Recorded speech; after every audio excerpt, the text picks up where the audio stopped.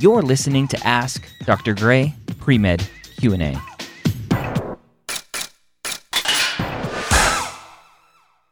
Ask Dr. Gray Pre-Med Q&A brought to you by Blueprint MCAT. How are you doing today?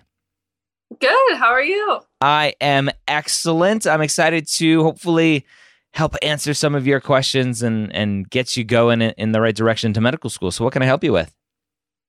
Yeah, I had a question about how much you can convey like your passions and interests when they're so specific, just based on like your life experience without coming across closed-minded to an interviewer. Yeah.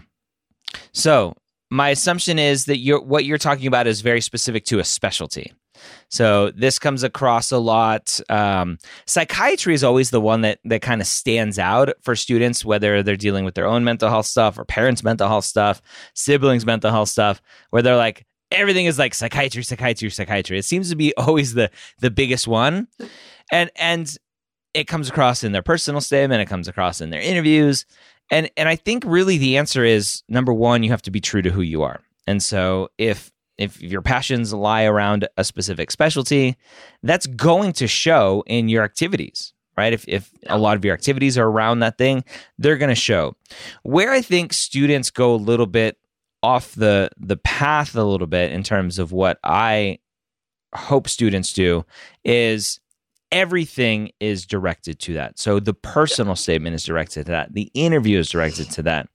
And really, I think what that is what your fear is, that it comes across as closed-minded, where as a medical school, I know that you're going to have to do these 8 core rotations, right? General surgery, internal medicine, blah, blah, blah, blah, blah. You're going to have to do these 8 core rotations. And I don't want you to be miserable on 7 of the 8 because you are only interested in 1 of the 8. So number one, that's a big fear. And number two is 75% of students change their mind anyway. So no matter what you've been exposed to up to this point, you're going to be exposed to a lot more, both from a patient perspective and from a mentor perspective. You may find a mentor in medical school that just rocks your mind and you're like, oh my gosh, like I never thought about this other specialty in this way. And I didn't know that I could take these passions that I have about this one thing and tie it into this other thing and like explosion, like, oh my gosh.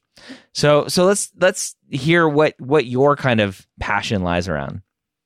Yeah, for sure. And on top of like specialty, and that's the thing is like I know I have so much to learn and can totally be like, my mind can completely be changed. It's just, wow, it has really been ingrained up to this point for many, many years around one specialty. That's orthopedics. Yep. That's the other common one because of normal injuries. Right. Well, and people are athletes and been injured and blah, blah, blah. Exactly. Like I get it. It's a common thing for people to have experience in for medicine. Yep. And then like the other aspect too is like where I'm really interested in serving in the population that I'm very interested in serving. And that's in rural medicine. Mm. And yes, there are orthopedic surgeons in rural medicine for people who are listening and not aware of that. Few and far between, but yes, they're potentially out there. We still have them though. Yes, there are still general orthos out there who have to go back to rural communities. Yeah. But yeah, so orthopedics is mine. I've had 14 orthopedic surgeries. Had a lot of surgeries, 21 surgeries in my 24 years. So surgery has really been a big impact on my journey, and it's always been that tangible fix. I'm a very visual learner.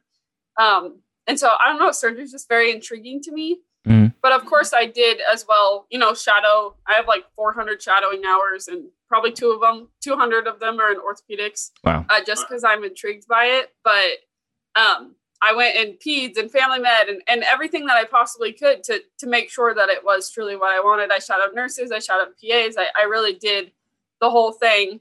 I just unfortunately just keep coming back to orthopedics and surgeries, and it just teaches me something and every time. And I don't know, it's just nothing gets me excited like ortho. Yeah. And that is perfectly fine. Right. I was the same way. I went to medical school because I wanted to be an orthopedic surgeon. Right? Yeah. That's why I went to med school. Now, if you read my personal statement, it doesn't necessarily come across that way. Right? Because the personal statement is, why do you want to be a doctor? Right. First and foremost. And yes, your ortho experience as a patient is going to come through there. as kind of this impetus or potential drive, this quote unquote seed that I talk about in my personal statement book as to why you want to explore medicine.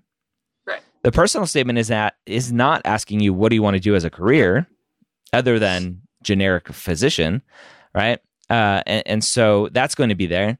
Your shadowing hours, having 200 in ortho, whatever other clinical experiences around ortho that you potentially have, they are going to be there.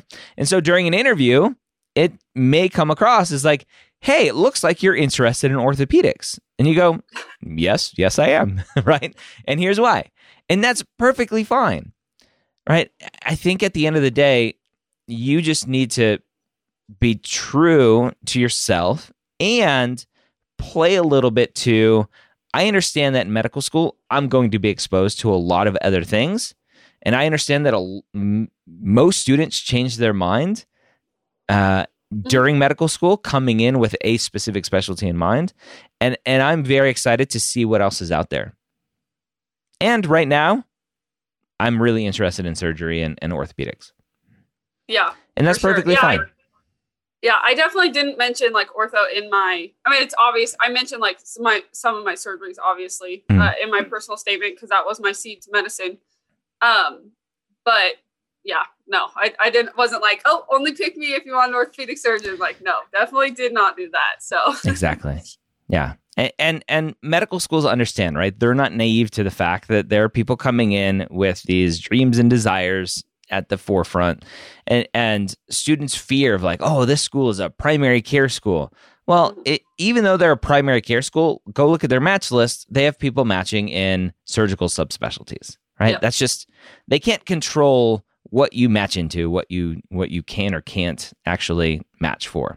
So go out there, make sure you understand at the core what it is about surgery that is driving you, what it is at the core of taking care of these people that's driving you, because that's going to be the message about what you are looking for as to why you want to be a doctor. Right. So just understand and reflect and know that part of who you are. Yeah, for sure. All right. What else you got? Let's see here. Oh, I guess like timeline wise. So, specifically for my state school, their like interview invites for mission-based students are going out in October. Okay. And so they give you this deadline of like, okay, we'll start interviewing mission-based students in October. And so hopefully I'm fortunate enough to get an interview invite from them. Pause for 1 second. What do you mean by mission-based students? It's like the in-state students that they do like, so it's all rolling in missions. Yeah. But they do explicitly state on like the portal that they don't start interviewing mission-based like residents of our state until October. Okay. So mission-based in the language that you're using is in-state students. Yeah, or like strong ties to the state and okay. blah, blah, blah. Okay. Yeah. So when would be an appropriate time to do mock interviews? And like, I read your book. I just finished your book like last week. And just trying to figure out timeline wise of when I should start preparing and make sure that I'm ready for it if it comes. Yeah. So the answer is now. Unfortunately, a lot of students, the biggest mistake that they make with mock interviews is waiting until they get an interview.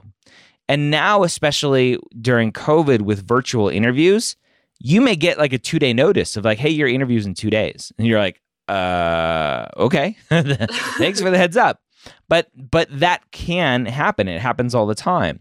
And I think there's this fear, kind of using an analogy to like running a marathon, of when you run a marathon, right, there's a very strict schedule of when you want to start increasing your mileage to peak at the right time right before the marathon, because that is how your body needs to react to and grow and adapt to running a marathon. With interview prep, what you do today, you can still remember in 2 months, right? And so there's no need to go, I have to wait for, I actually have an interview so that I know the date so that I can do a mock interview at least 3 days, but not more than 5 days before so that I don't forget anything, right? It's just not logical. So the answer is now, right? Assuming you've kind of gotten your secondary essays under control, everything else is done, MCAT's done. Your time right now should be interview prep and understanding who you are, kind of going through the book, the Pre-Med Playbook Guide to the Medical School Interview, and kind of just glance at some of those questions and not necessarily come up with answers to all the questions, but just see if it sparks any memories for you. See if it gives you any insight or ideas of bullet points to bring up during answers during an interview. And so that's what you should be doing from here on out, is really just reflecting on who you are as a person and then doing mock interviews, whether that's with mentors, physicians that you've shadowed, your pre-health office, or one-on-one through a company. Okay. Yeah, that's awesome. And so looking at your mock interview, like the one-on-one prep that you can do. Yep. So the 20-minute session, so it would be something similar to this, obviously.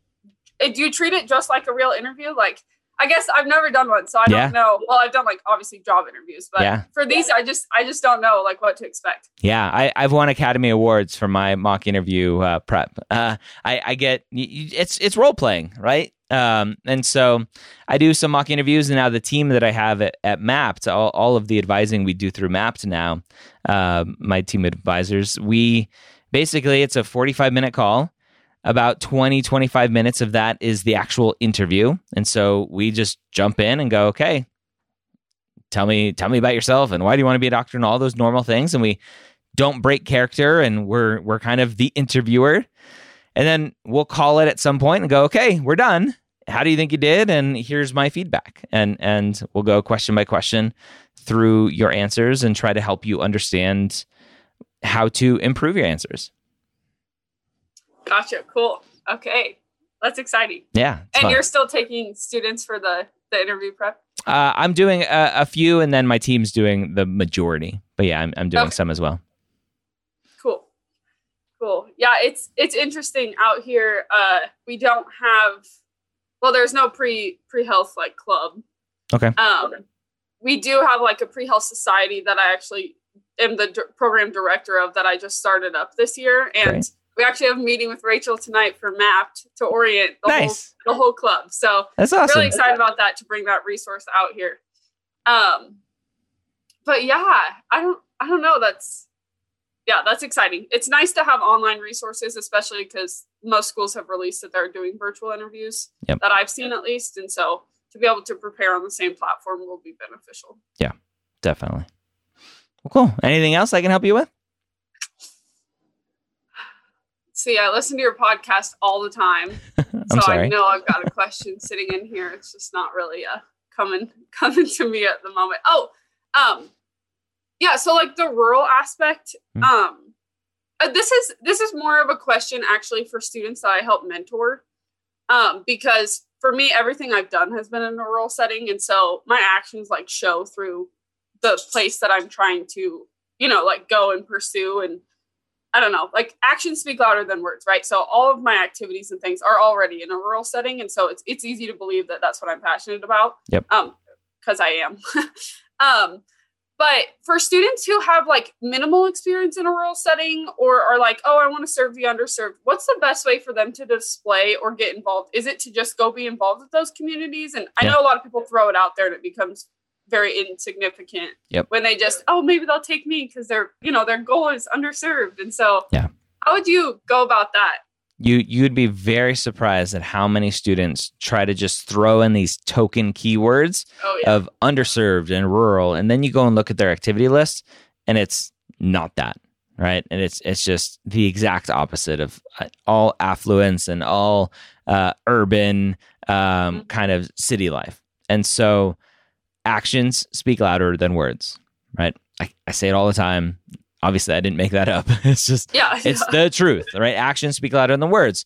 And so you can say it in an essay if you can back it up with your activities. So if you can show that your activities are taking place in these rural environments or taking care of underserved patient populations, and that's what potentially, hopefully, you're passionate about, and it comes through in your writing, in your activity description, or a most meaningful essay potentially, then that's the important part, right? talking about it in an essay, to me, is less important. It's the activity itself that shows that. Perfect. Yeah, that's how I always kind of portrayed it too. And it's obvious when people are passionate about something when it comes through with what they've been involved in. So yeah. Another question actually that I have too. So if this application cycle is not successful, just trying to prepare, so that I'm ready for the next one, which is crazy because it's only August, but just in case, like I want to be a doctor, so let's go. Like I'm willing to do whatever. But so when you start thinking about what you can do better on your application, obviously like a higher MCAT score is always going to get you more opportunities, and I can improve on that. That's something that I know I can do better on. And so in terms of timeline and considering to take this and working full time and all the things that go, and I'm not making any excuses by any means, because I will do whatever it takes to get to the point to become a physician. But, there's limited time, right? So you can't work full time plus work clinical plus like do this and that. So when you're trying to prioritize what it is that you need to do, besides like MCAT prep, like what is more important at that point? I have a ton of clinical experience. I have a ton of shadowing. Like I have a very solid application. Yeah. I don't know like what it is that I'm going to need to step away from to be able to make time for. Yeah. And that's kind of the whole point of, we call them postmortems in the military, of like, okay, we just did this big mass casualty exercise. Now let's go debrief and do this postmortem and talk about what happened, right? What went well, what didn't go right, how can we improve? And as you go through this process, you'll start to hopefully get some clearer pictures about what your application looks like. In my newest book, the Pre-Med Playbook Guide to the Medical School Application Process, I kind of break it down for students to start to think about. There's a whole chapter on doing these postmortems. Is, did I get any interviews or did I not get any interviews? Because if I didn't get any interviews, that's going to reflect more potentially on stats than anything else. And so where are my stats looking? If I got interviews, then my stats are obviously good enough, and I told my story well enough that people want to talk to me. And if you didn't get any interviews, that doesn't mean that it was just your stats, right? It could be the story aspect as well. Sure. So it's kind of hard, but it's really just looking at every variable. And unfortunately, students on Student Doctor Network and Reddit and elsewhere, they only focus on stats. It's like, well, I had a 3.9 and a 5.17, but I didn't get any interviews. And then people freak out and go, well, if you didn't get any interviews, then how am I going to get interviews? Because I only have a 3.6 and a 5.14. But stats are just one or two variables, right? GPA and MCAT. And GPA is actually a lot of different variables, including your trends and everything else. So it really comes down to, okay, you say you have clinical experience, a lot of clinical experience, but is it old, right? Do you have 1,000 hours of clinical experience for all intents and purposes is great, but is it from 2 years ago and you don't have any recent? And so it's really just going step by step by step by step, variable by variable by variable, and going, what potentially is off here? Is this telling a story that I don't think it is? And the admissions committees, these reviewers, are seeing something in this one variable that I didn't think about, and just trying to look through. And unfortunately, there are going to be people out there who have really good stats, who have really good stories, who have great experiences, who, for the most part, did a really good job writing their personal statement, their activity descriptions, and their secondary essays, got a few interviews, and then they're just terrible interviewers. Right there, that comes across too. And then there are situations where all of that happens. You're good at every level, and then you just applied to the wrong schools. Yeah. So it's luckily it's less just applying to the wrong schools and more that there's really something in your application that needs to be tweaked. Yeah, for sure. No, I mean that's kind of exciting, right? That's like the puzzle to figure out what you can do, what you can shift to make them fit a little bit better and create a better picture for yourself. Exactly. Yeah. Cool. All right. Well, hopefully this was helpful and gave you a little bit of boost of confidence as you continue on your journey. The MCAT you mentioned potentially needing to do better. If you go down that path, hopefully you don't have to. If you need to go down that path again, Blueprint full-length exams really help out. I don't know if you did any Blueprint exams, but they also just came out with MCAT flashcards, a whole like 1,500 MCAT flashcards, which are awesome. So for those of you listening and watching, go check out blueprintmcat.com for some free goodies, including all of those amazing flashcards. But hopefully you are done with the MCAT and you don't need it anymore. Yes, that's the hope. I did just listen to your Sketchy podcast last night as well.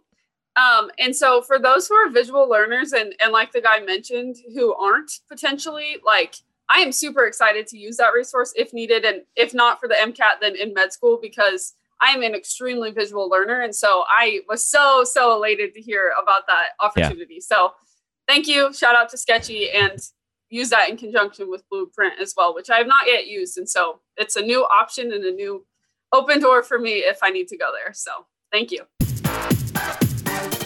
Thank you so much for joining me here on Ask Dr. Gray Pre-Med Q&A. Did you know that we record these live on Facebook at 3 p.m. Eastern on most weekdays? Search for Medical School HQ on Facebook and like the page to be notified. Don't forget to check out our amazing Facebook group, The Hangout, at medicalschoolhq.net/group.